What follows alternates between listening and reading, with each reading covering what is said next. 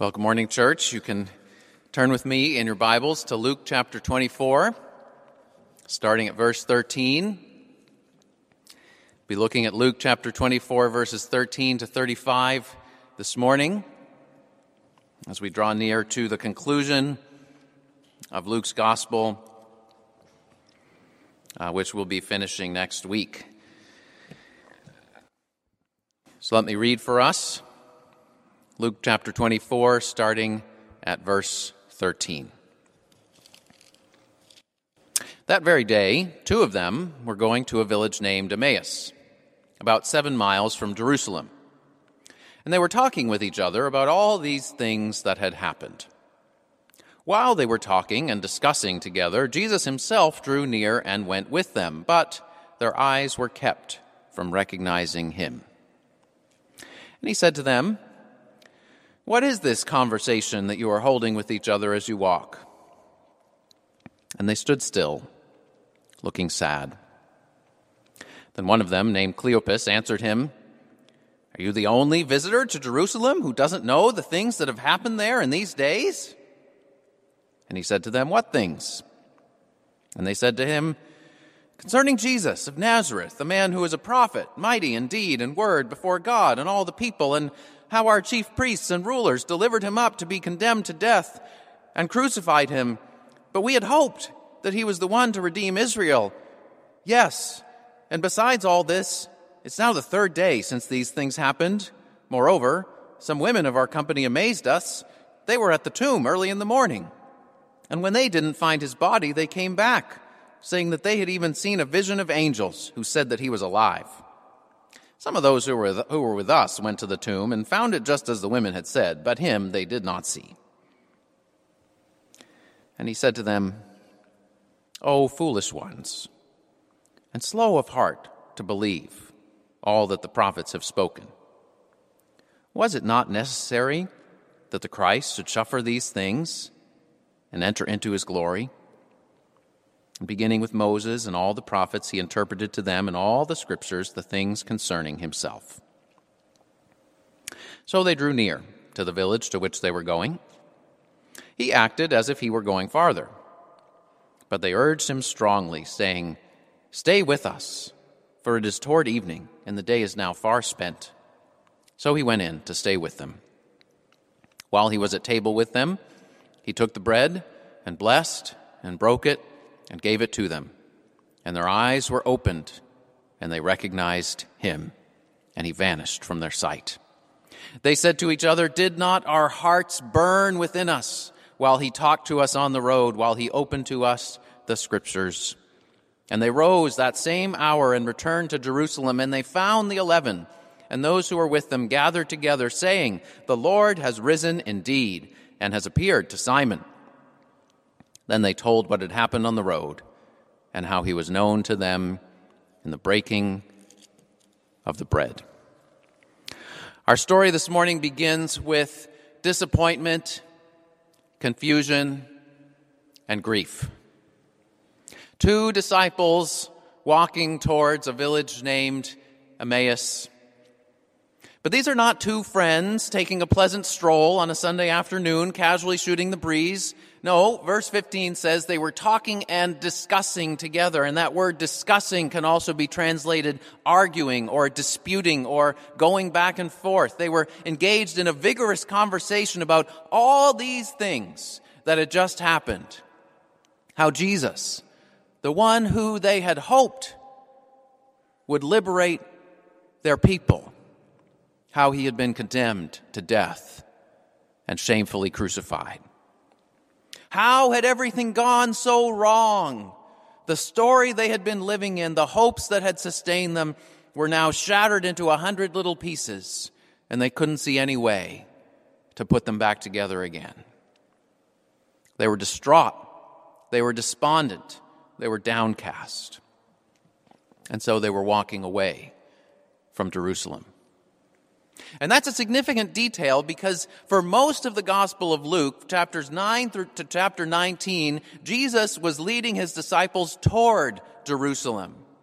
And he repeatedly told them that his mission would be accomplished and fulfilled in Jerusalem. Chapter 18, verse 31, Jesus had said, "See, we are going up to Jerusalem, and everything that is written about the Son of Man by the prophets will be accomplished. For he will be delivered over to the Gentiles and will be mocked and shamefully treated and spit upon, and after flogging him they will kill him, and on the third day he will rise." But then it says, "But they understood none of those things." And here these two disciples, having witnessed Jesus' crucifixion, were walking away from Jerusalem, still lacking understandings of who Jesus was and what he had come to do. Even when Jesus joined them in person, it says their eyes were kept from recognizing him. Now, perhaps we can relate to these disciples in their feelings of disappointment, confusion, grief. Maybe you're feeling disappointed and despondent these days. Perhaps some of your hopes have been dashed. Plans have been canceled, put on hold indefinitely. You're not quite sure what to hope for right now. The world seems topsy-turvy. Perhaps you feel like the disciples in verse 17, standing still, looking sad. Or maybe you find yourself confused, distraught, on edge. You find yourself getting into heated arguments with the people who are closest to you, or being rude to strangers if they seem naive and uninformed. Or maybe you're grieving, downcast. Maybe you just want to walk away from it all. I felt that way. I've gone up and down over the last 3 or 4 weeks. I felt that way very strongly for a few days when everything was in the process of shutting down. I felt stir crazy even when I hadn't been in my house all day. I wanted to get out, to go somewhere, to go anywhere. I was angry. I couldn't really pinpoint what I was angry about. I was quite unpleasant for the members of my household to be around, though they were very gracious and patient with me. Now, for some of you, feelings of disappointment and confusion and grief may not be primarily connected to the coronavirus. You might think, just being told to stay home for a few weeks, that's the least of the traumas I've been through. I'm used to life being unpredictable and confusing and disappointing and overwhelming. This isn't new for me at all. But regardless how particularly we might experience disappointment, confusion, and grief, what we see in this story is how Jesus meets us in the midst of all those things. And this morning we'll see in this passage that Jesus meets us in 3 ways. First, he listens to us patiently. We'll see this in verses 13 to 24. Second, we'll see that he challenges us boldly through the scriptures in verses 25 to 27. And third, we'll see that he breaks bread with us intimately in verses 28 to 35. So first, we see that Jesus listens to us patiently. You know, that's the first thing Jesus does for Cleopas and his companion. Jesus comes alongside them. He walks and talks with them, but mostly he listens. Now, maybe you're wondering, who was this guy Cleopas and who was his unnamed traveling companion? Well, presumably Luke refers to Cleopas by name to indicate that he was the source of the information in this story. Ancient books didn't have footnotes, but authors commonly referred to witnesses or sources by name.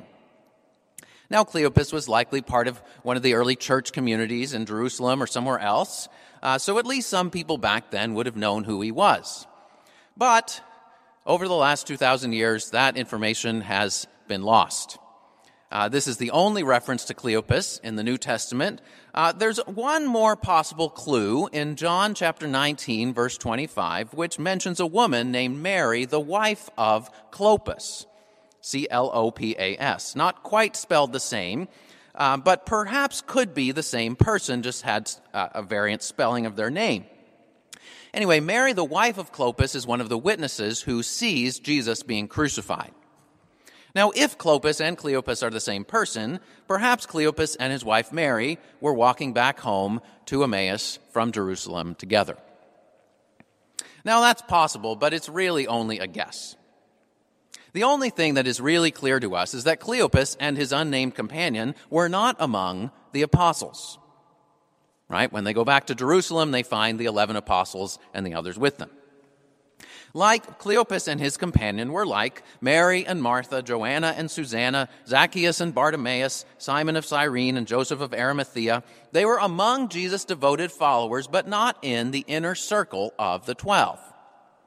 But that fact alone, I think, should encourage us. After Jesus' resurrection, Jesus did not only appear to the 12 apostles, to his inner circle. Jesus did not only appear to the future leaders of the church, whose names we all recognize 2,000 years later. Jesus sees and Jesus cares for every one of his disciples, no matter how well known or how little known we are. No matter whether future generations on earth will remember our name or not. We may not know much about Cleopas and his companion, but Jesus knew them. And Jesus came alongside them, and Jesus took the time to walk with them and listen to them as they were heading down the road. Notice how patiently and kindly Jesus engaged with them. He began by asking simple, open-ended questions. What's on your mind? What are you all talking about as you walk down the road? Now, Cleopas' initial response in verse 18 was borderline insulting. Are you the only visitor to Jerusalem who doesn't know what happened? In other words, are you completely clueless? But Jesus wasn't put off by Cleopas' rudeness. He graciously overlooked an ignorant insult, and he just asked another open-ended question. What things? What are these things? How would you put it in your own words? What are you talking about? What are you thinking about all this? You see, what's Jesus doing here? He's drawing them out. Proverbs 20 verse 5 says, the purpose in a person's heart is like deep water, but a person of understanding draws it out. And Jesus came alongside his disciples like a wise counselor, like an understanding friend, asking simple questions and taking the time to listen, to draw them out. In verse 19 through 24, we see the two friends launching into their confused thoughts. It's almost like a stream of consciousness concerning Jesus, a prophet mighty in deed and word. Do you notice how many times they say and, or besides, or moreover? And how the chief priests and rulers delivered him up. But we had hoped. And besides all this is the third day. Moreover, some women amazed us, and they didn't see his body, and they came back. And then some of those with us went, but they didn't see him. Right? They're sort of telling all these facts that are on their mind, but they can't quite put it all together. They can't quite make sense of everything that's happened. They had a lot on their minds, but they were puzzled. And even though Jesus knew far better what had happened and why it all happened, he didn't immediately interrupt them. He kept on listening. And that's part of what a good friend does. You know, a good friend doesn't call you up on the phone when you're disappointed or distraught or downcast and just start preaching at you. No, a good friend takes the time to listen and ask questions and hear you out. And Jesus is still that faithful friend who listens patiently to his disciples. Jesus has ascended into heaven, so we shouldn't expect him to show up physically as he did here, but he is still just as real and just as present and just as patient as he was back then. Jesus is not put off when we are prickly or on edge. He graciously pursues us when we are downcast or discouraged or ready to walk away from it all. He patiently listens to us, even when we ramble on somewhat incoherently. I mean, imagine listening to all the prayers that people pray to God every day. Right? Most of us, if we had to listen to all those prayers, we would become impatient. Right? All the people accusing God for things that God didn't do, or, that are due to the sin in the world. All of us who all of us who want something that isn't ultimately the best for us. But Jesus is very patient. He listens to all of our prayers. He wants to draw us out. It's helpful for us to put our thoughts and feelings into words, even when we don't quite know what we're thinking or what we're feeling. Jesus is patient. He listens to them even when they foolishly think that they know more than he does. Jesus listens to us patiently. That's the first thing that we see. But that's not all that Jesus does. The next thing we see in verses 25 to 27 is that Jesus challenges us boldly. And he does so through the Scriptures. You see, a good friend does not only listen and ask non-directive questions and express support and affirmation. A good friend also confronts and challenges our misguided assumptions. And in verse 25, Jesus spoke a word of challenge. "O foolish ones, and slow of heart to believe all that the prophets have spoken." Wasn't it necessary that the Messiah, the Christ, should suffer these things and enter into his glory? You see, Jesus recognized and exposed one of their deeply held but deeply misguided assumptions. Now, what was that assumption? It was this. Their assumption was redemption means deliverance from suffering. Look at verse 21.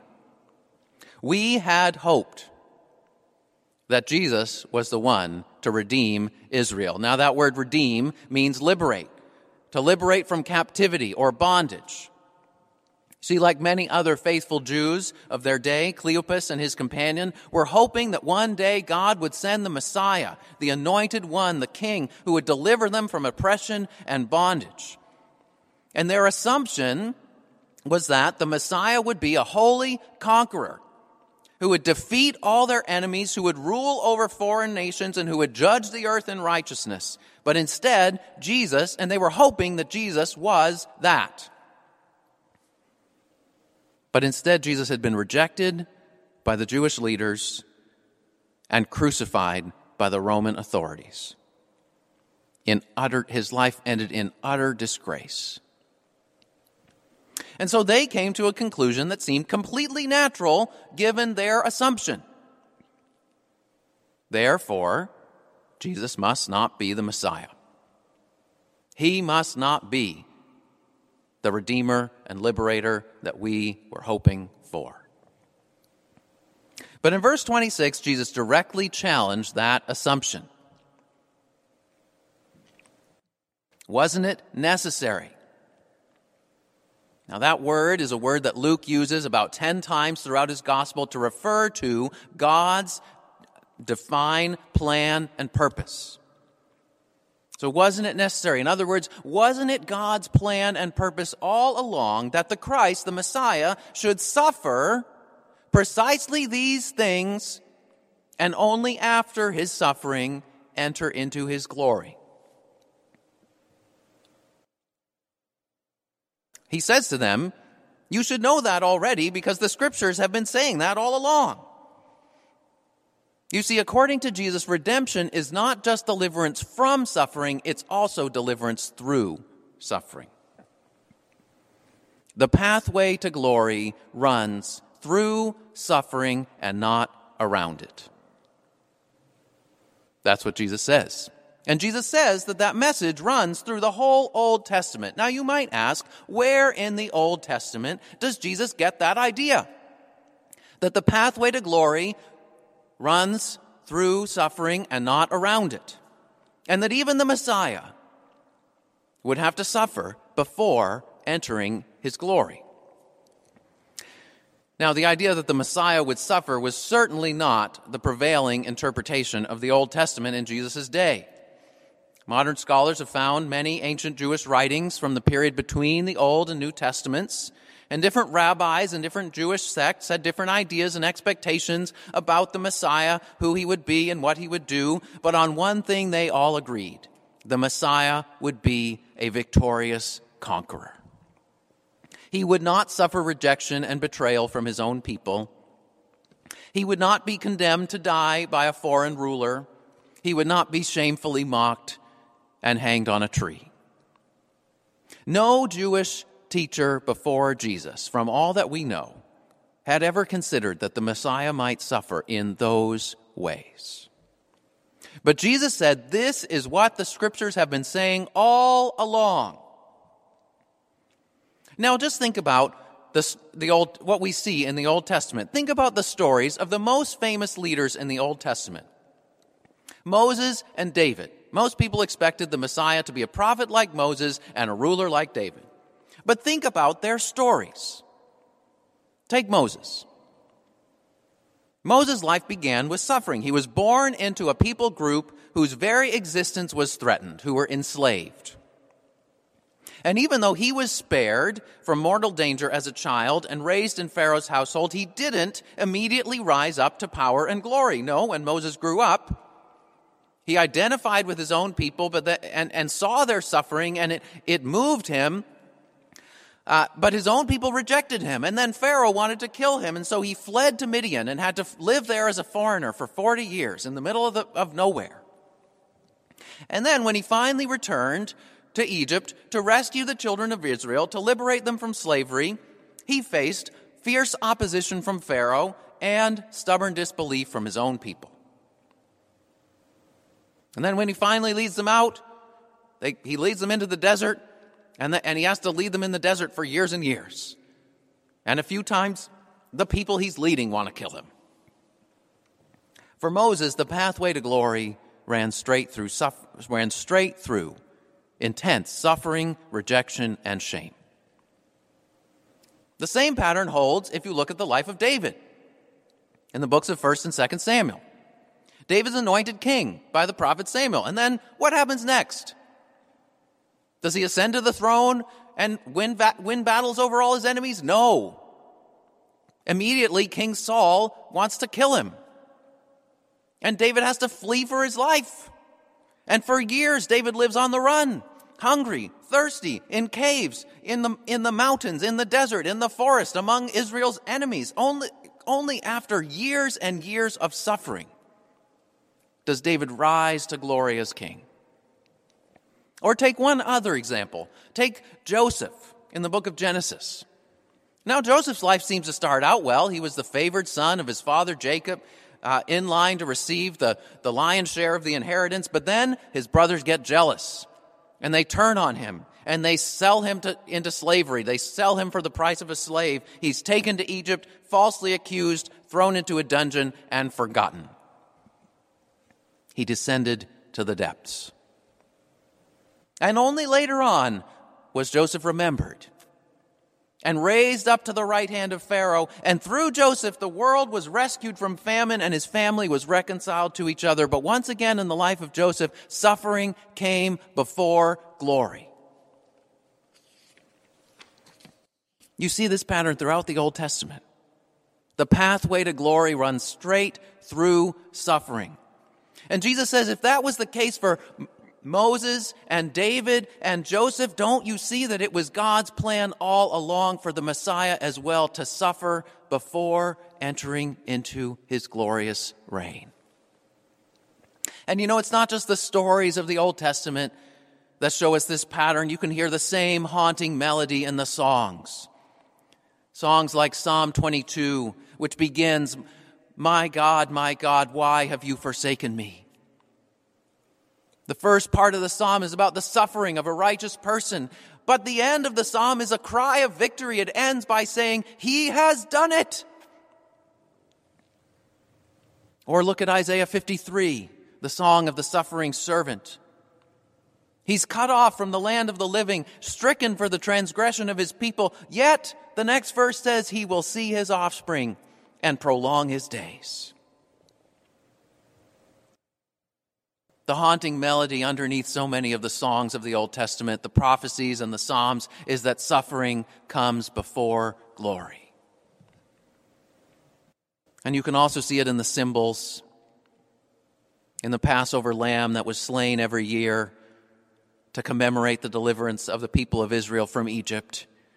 Their redemption came at a price. And in all the sacrifices in the temple that over and over declared that forgiveness of sins and restoration of fellowship with God would only be possible through the shedding of blood. You see, the stories and the songs and the symbols of the Old Testament all speak of God's redemption not as just deliverance from suffering, but as deliverance through suffering. Cleopas and his companion couldn't see that Jesus was the Messiah because they couldn't imagine that the Messiah could possibly suffer in such a shameful way as Jesus had. And Jesus exposed and challenged their misguided assumptions so they could see him for who he really was, the Messiah who had suffered and who was now ascending into glory. But many of us share the same assumption of Cleopas and his friend. Don't we also want a direct route to glory that bypasses suffering? Or at least that bypasses certain kinds of suffering that we think are especially burdensome. Oh, we say that we trust and love God as long as he gives us what we think is fair, reasonable, or at least bearable from our point of view. But when God in his sovereignty completely disregards our standards and our expectations, there's at least a part of us that just wants to walk away.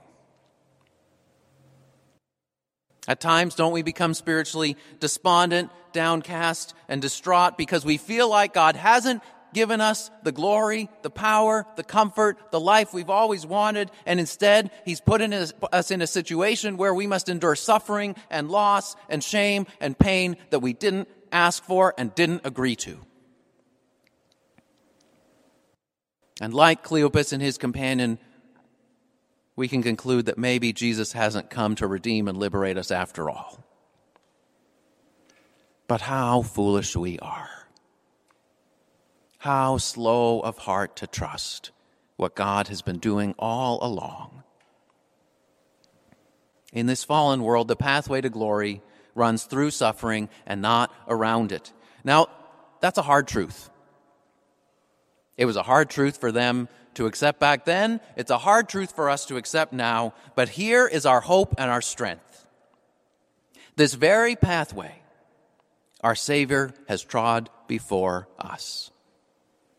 Jesus Christ has blazed the trail through suffering into glory with his own blood. It's as if the trail markers remind us of his blood-stained hands, and yet that he has gone before us and risen again. You see, the road that we're traveling, hard though it may be, is not a dead end. When we walk with Jesus through suffering, whether it's suffering that we simply can't avoid as human beings, or whether it's suffering that we willingly take on in order to sacrificially serve others, or suffering for the sake of obedience to the gospel itself, Jesus promises that he will build in us endurance, character, and hope, and an eternal weight of glory beyond all comparison. So, brothers and sisters, let's consider the suffering that Jesus endured. Consider the glory that he now enjoys, and consider that in it all, in the suffering and in the glory, we are united with him. He has gone before us, and he is with us. So Jesus listens patiently to us. He corrects us boldly through the scriptures, and finally, Jesus breaks bread with us intimately. Verse 28, so they drew near to the village to which they were going. Jesus acted as if he were going farther, but they urged him strongly, saying, "Stay with us." So he went in to stay with them. When he was at table with them, he took the bread and blessed and broke it and gave it to them, and their eyes were opened and they recognized him. You know, the climax of this story does not come in Jesus' masterful exposition and interpretation of the Old Testament, important as that was, but in his table fellowship with his disciples. Their hearts were burning within them on the road when he opened up the Scriptures, and that's what motivated them to urge him so strongly, stay with us, don't leave us. We want more. We want you to be our guest, our honored guest. You know, sometimes people don't yet have a clear understanding of who Jesus is. They can't quite put that into words, but they have a deep sense, I need him. I need that. And maybe that's you. Maybe you've sensed the presence of God in Jesus. You feel drawn to Jesus for some reason, even though you can't quite put it into words, even though you might have lots of questions and remaining doubts. But if that's you, reach out to Jesus in prayer. Say, Jesus, I want you. I need you. Help me. Stay with me. Don't leave me. Jesus responds to prayers like that. You know, if Cleopas and his companion hadn't urged Jesus to stay, most likely Jesus would have simply passed on, continued on his way, and they would have missed out. But don't miss out on Jesus.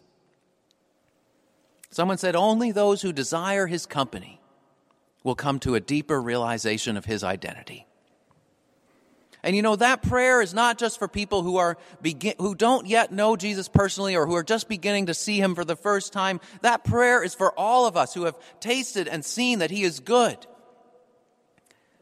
who have trusted him and claim him as our Lord. Let us cry out to know him more deeply, more purely, more fully. Lord, stay with us. Don't leave us now. You know, we shouldn't just think, well, you know, if Jesus is God, I guess he'll do what he wants to do. And if he wants to draw close to me and help me, he will. And if he doesn't, he won't. So there's nothing I can really say or do about it. No, Jesus wants to whet our appetite so that we earnestly desire and seek out closeness with him. So that we say, stay with us, Lord. And he says, yes, I will. You know, the beautiful thing is when we pray, Jesus often gives us far more than we ask for. Because Jesus doesn't come just to be their guest. When they sit down at the table, Jesus becomes the host. He takes the bread and breaks it and gives it to them, just like he had done when he fed the 5,000 on the hillside, and just like he had done when he ate the Last Supper with his disciples. What was Jesus saying? By becoming the host of this meal, he was saying, I am your good shepherd. I will lead you and feed you. I will take care of you. And I will do so even to the point of laying down my life for you. On the road, their hearts were burning, but at the table, their eyes were opened. And then Jesus vanished. Now that might raise questions for us, but Jesus was about to ascend to his Father in heaven, so he wasn't going to hang around in one place very long in his resurrected body. But here's the point. In our disappointment, in our confusion, in our grief, Jesus comes alongside us and patiently listens to us. And he confronts and challenges our misguided assumptions through the Scriptures. But Jesus hasn't come just to lend a listening ear or only to teach us important truths, but to share life with us, to break bread with us, to look us straight in the eye and say, you are mine and I am yours, now and forever. And in the book of Revelation, chapter 3, verse 20, Jesus holds out that promise of intimate fellowship to everyone who believes in him. Behold, Jesus says, I stand at the door and knock. If anyone hears my voice and opens the door, I will come into him and eat with him and he with me.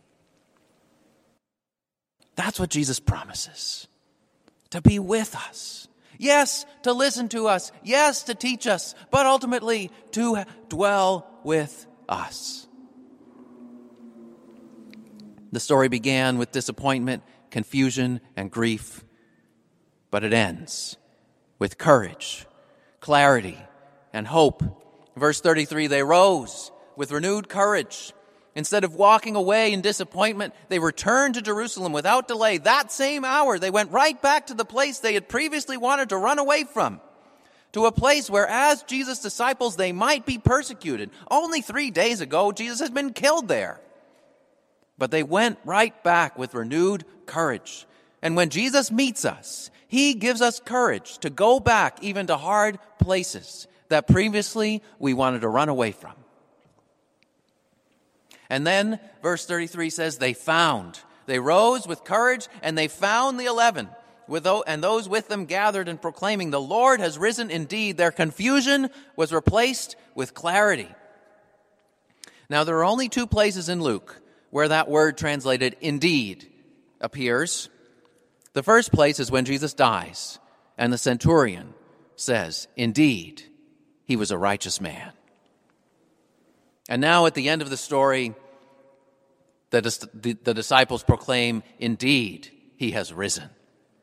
You see, at the end of the story, at the end of his gospel, Luke wants us to know 2 things with great clarity about Jesus.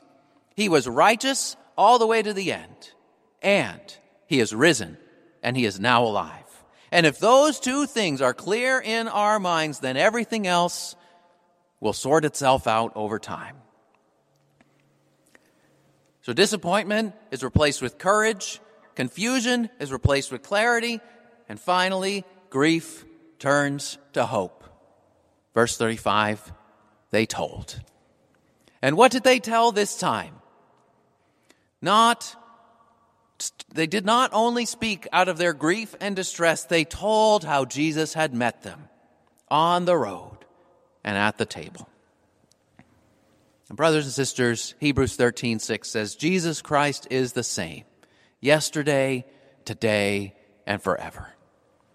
He still meets us in our disappointment, in our confusion, in our grief. He still listens to us patiently. He still challenges us boldly through the Scriptures, and he still breaks bread with us intimately, that we might take from him and receive from him courage and clarity and hope to sustain us. Let us pray.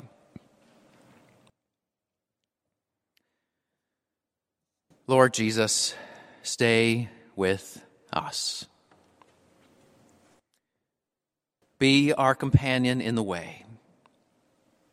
Kindle our hearts and awaken our hope, that we may know you as you are revealed in Scripture and in the breaking of bread. Indeed, you are righteous, and indeed, you are risen. Hallelujah. Amen.